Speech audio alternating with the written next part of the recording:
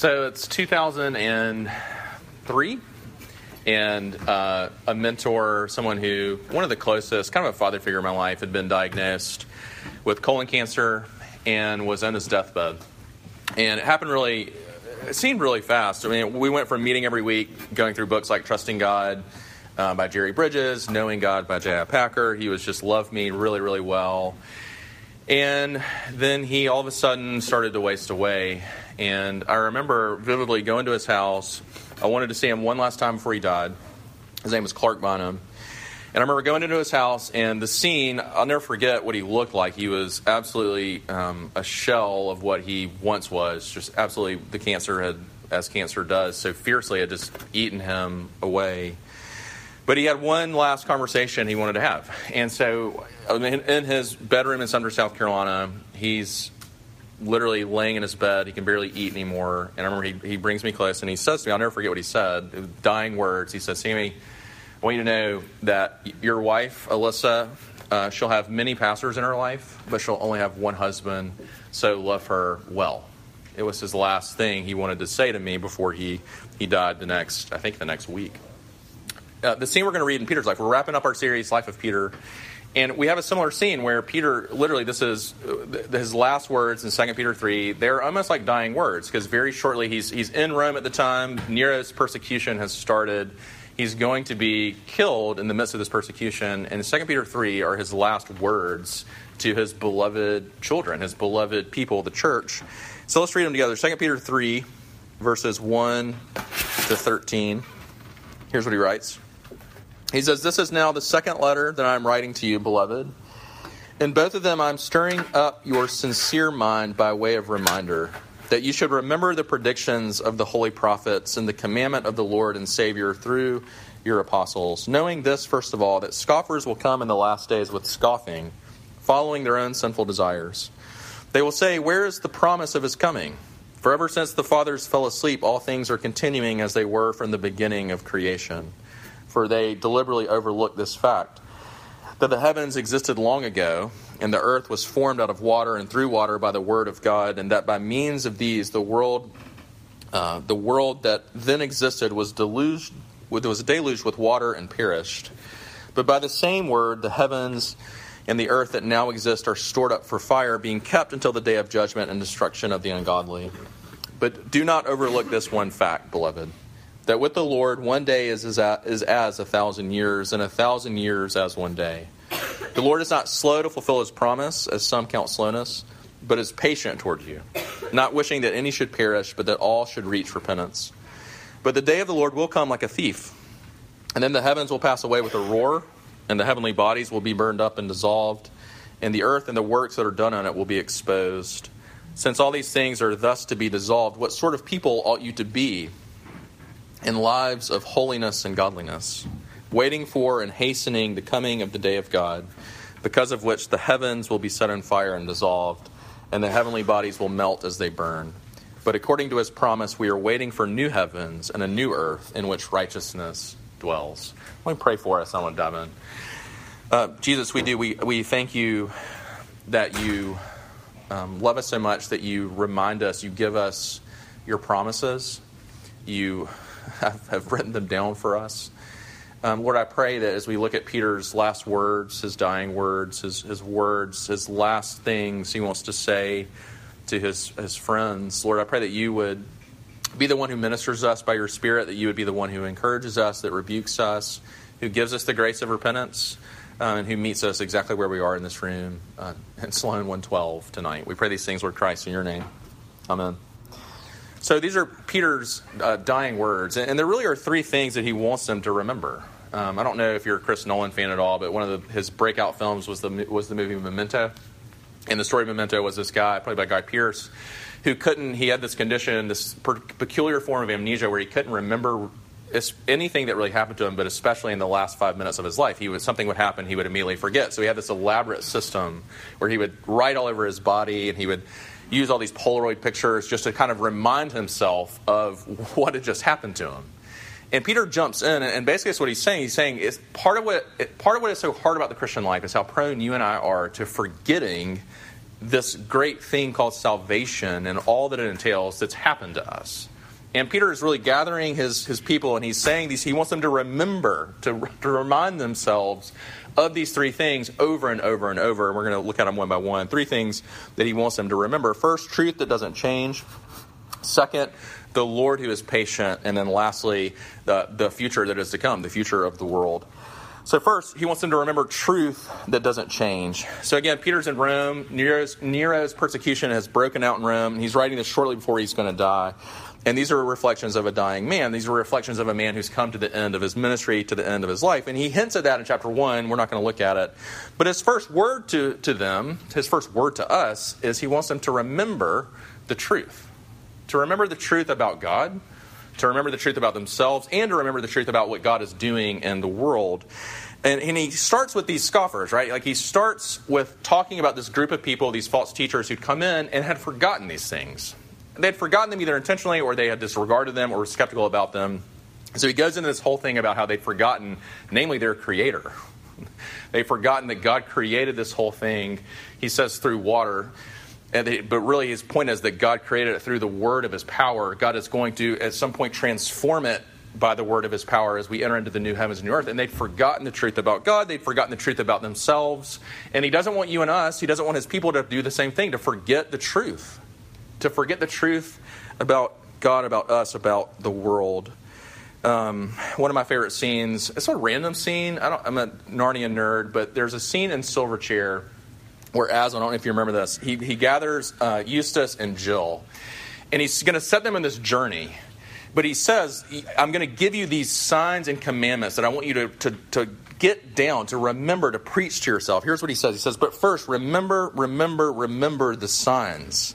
Say them to yourself when you wake in the morning and when you lie down at night and when you wake in the middle of the night. And whatever strange things may happen to you, let nothing turn your mind from following the signs. And secondly, I give you a warning. Here on the mountain, he's gathered them in this mountain. I've spoken to you clearly.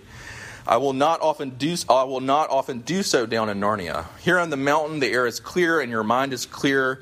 But as you drop down into Narnia, the air will thicken. Take great care that it does not confuse your mind, and the signs which you have learned here will not look at all as you expect them to look when you meet them there. That is why it is so important to know them by heart and pay no attention to appearances. Remember the signs and believe the signs. Nothing else matters. It's eerily similar to the end of Ecclesiastes, where he says, all is nothing, all is vanity. Remember the Lord's commandments and keep them, right? Aslan is saying that to Jill and to Eustace, and this is what Peter's saying to us. Remember the truth. Do you know the truth? Do you know the truth about yourself? Do you know the truth at the heart that you're a sinner, that you're broken, that you can't fix yourself? Do you know the truth that you need a Savior? His name is Jesus. That's why he came. Do you know the truth about God, that he created you? He knows you through and through. He knows you. He knew you before the foundations of the world. Do you know the truth about what he's doing in you? He's promised to complete in you the work he started.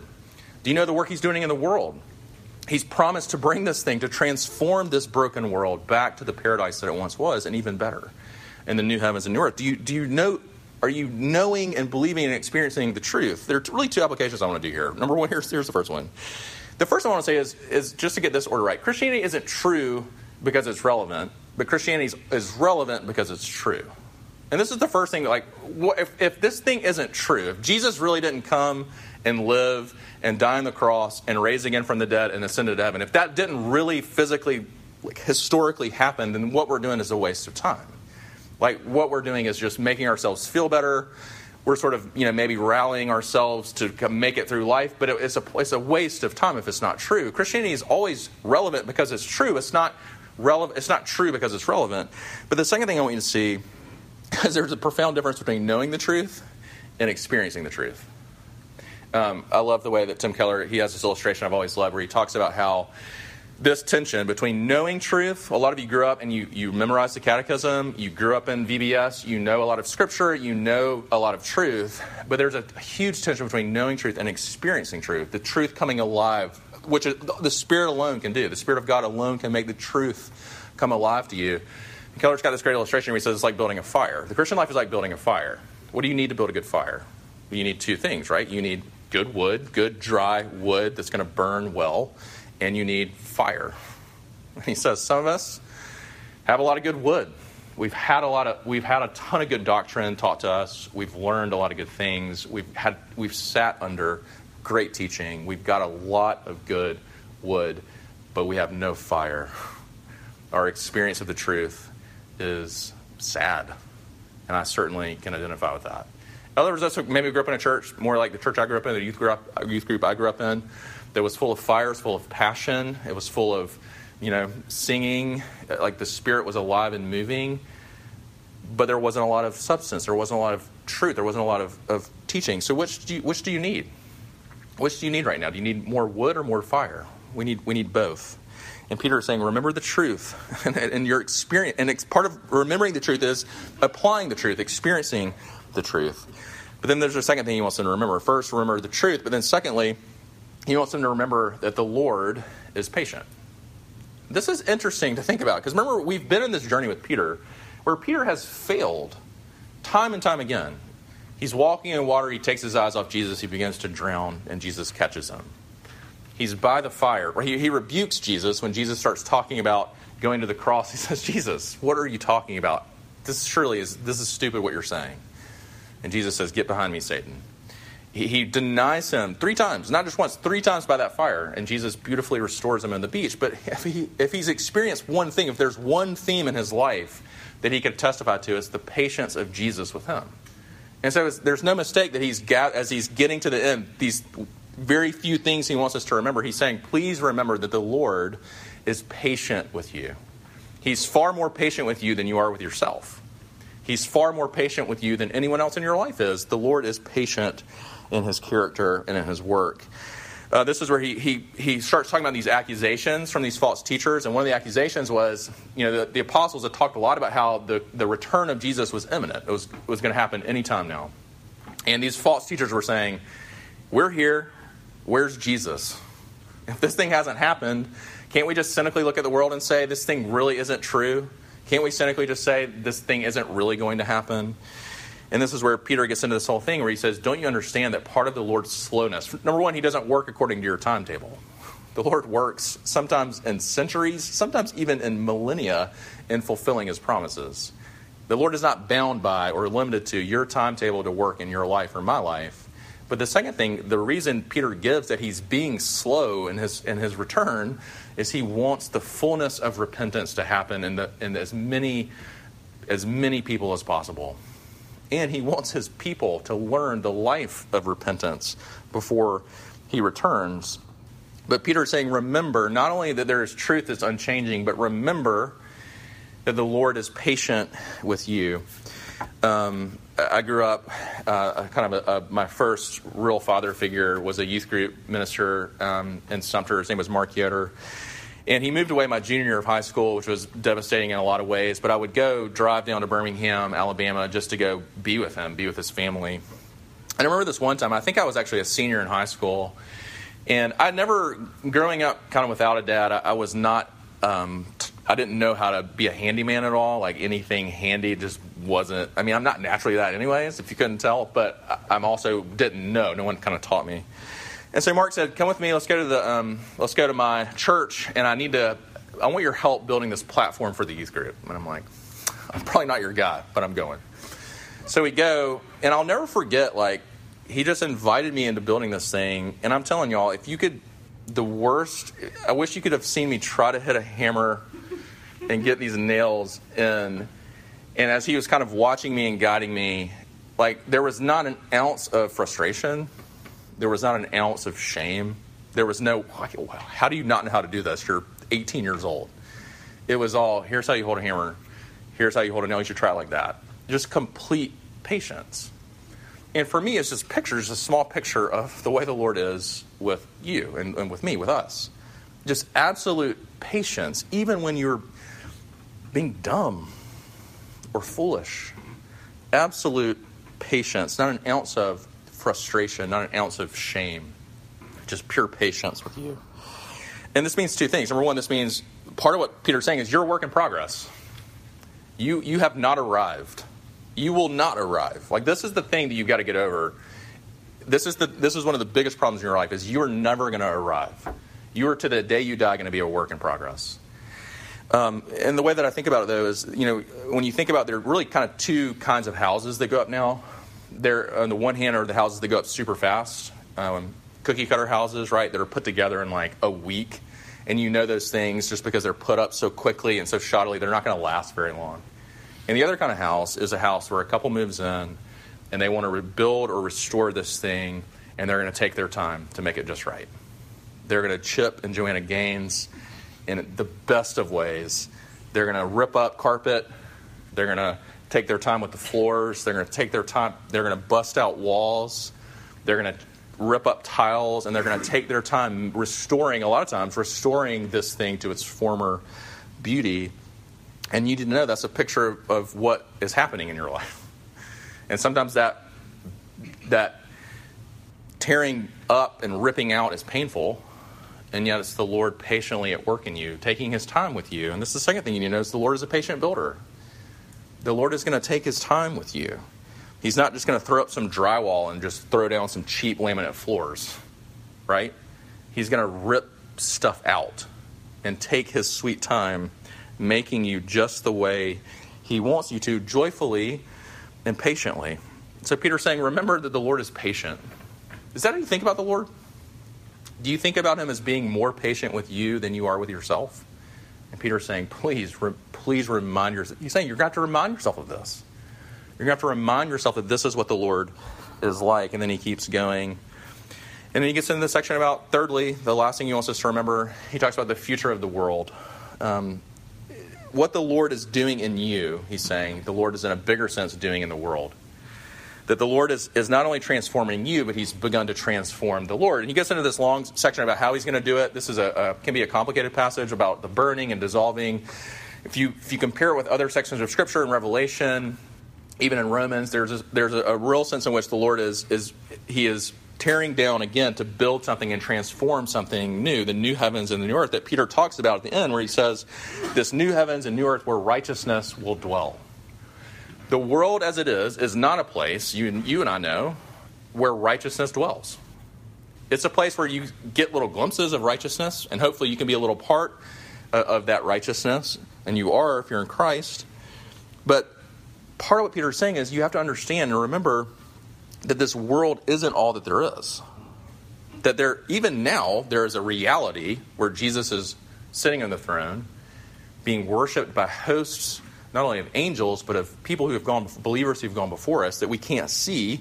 But there's also a world that's coming, that Jesus is making, as he begins, in Tolkien's words, to make all the sad things come untrue. He's begun that work, but there's a destination. And part of the question this is where it gets hard, like as I'm studying this is a hard passage. Because part of what he's saying is your life now reflecting the reality and the promise of what your true and better life, the fulfillment of your life, will be then? This is the way I think about it. So you get 36, 4 kids, you've worked in a job for several years. You get into a pattern where you really look forward, and you do this too, where you look forward to vacation. So we just booked this house with my brother and sister-in-law and their kids in Own Lake, Michigan. We're going to go in June. It's going to be cool. Like, it's going to be warm enough to be on the beach by the day and cool enough to have a fire pit at night. We went the same place last year. And I can already see myself there, right? I can see myself relaxing with a drink in my hand, my toes in the sand. I can see myself like nodding off, if my kids will give me some space, nodding off with my nose in a book.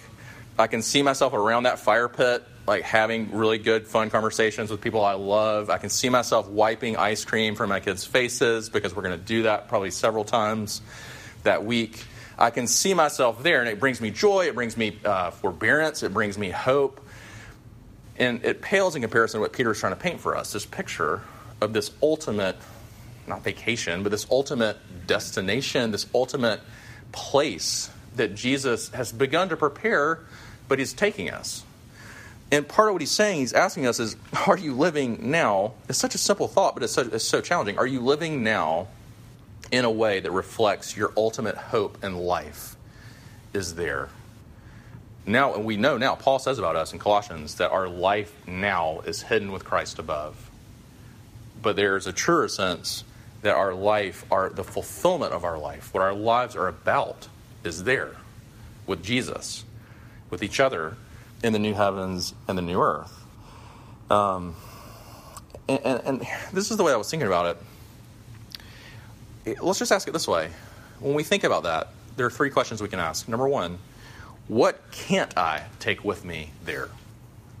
What can't I take with me? And it's pretty simple. I can't take my money. I can't take my degree. I can't take my possessions. I can't take my land. I can't take my house. I was going to say my vacation home. I don't have one. Let's just pretend I did. I can't take that either, my pretend one. I can't take my collection. I can't take those things with me. I can't take my clothes, my shoes. I can't take them with me. What can't I do there? I can't share the gospel with the lost there. I can't meet the needs of a struggling family there. I can't help provide clean water to dying people there. I can't help these parents who are struggling to raise their kids there. I can't do those things there because God will have met those needs. What will I do there? Talk about Jesus with good friends? Talk to Jesus? Laugh with Jesus? Eat with Jesus? Listen to Jesus? Worship Jesus? And part of what Peter's saying is, which of these is your life? Which of these is your life about? Which of these is my life about? And I think, it's no mistake. Today's Fat Tuesday. Man, I have lived it up, y'all. I'm not going to lie to you. I had Bojangles this morning. I went all out on Bojangles. Then I was still full, but I was pushing through. So then I had egg roll chin. And I ate all of it. Like I told myself I was going to eat half of it, and then I ate all of it. I am full and ready for Lent. I don't know if you do Lent. I don't really, but the idea, I like the idea. But the thought, right? The thought, whatever your thoughts on Lent, we could debate. The thought of Lent is what? The life of repentance. I'm going to repent of things that I love more than Jesus. Take your pick, right? If you're like me, take your pick of things that you practically depend on and love more than Jesus. But it's getting into practice what Peter's talking about, of living a life now that is more in touch with our true fulfilled life there and then. I'll close with this. I have I was going to say friend. We're not friends. A guy that I like a lot. His name's John LaRue. He did RUF at Ole Miss for a long time, and then he planted a church, I think in New Orleans, and he's been all over, but he's kind of a PCA legend. And I'll never forget him preaching a sermon one time where he was talking about his funeral. And he said, he wasn't joking, he was like, everyone was laughing, but he was like, this is real, this is written down in my will. He was like, for my funeral is not going to be a funeral. My funeral is going to be a party. And he's like, it's in my will, I don't care, my family can grieve by themselves, but my funeral is going to be a party, and we're going to have kegs, and we're going to have a crawfish boil, and we're going to have a live band, and it's going to be a party. And we're all kind of laughing. He's like, yo, I'm serious. My funeral is going to be a party because I want my family to believe and to know that my life in that moment has never been better because I'm with Jesus now. And so it's going to be a party. And I love that. I don't think I have the courage yet to have that conversation with Alyssa, but maybe I'll just write it in my will. She'll have to do it. Is that how that works? I'm not sure. But maybe we'll go for it. But he's saying, because I want the people there to remember the truth about Jesus, to know the patience of Jesus with me, and to know that this world isn't all there is, that I am now with him, and my life has been fulfilled.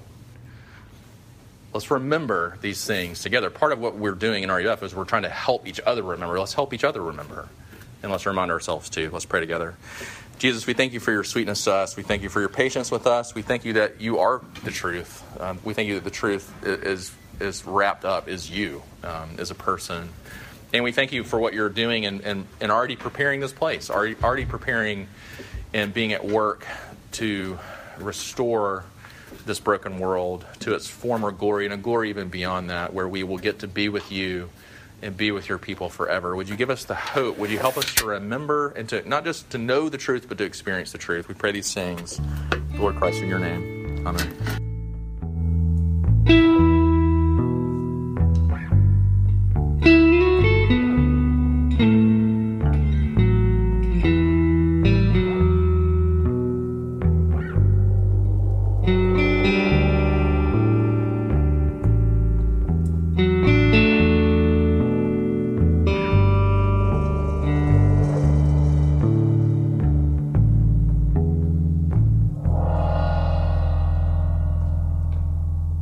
I'm so happy you called. I really need a break from all the people I see, all the people I spend time with. Where did my summer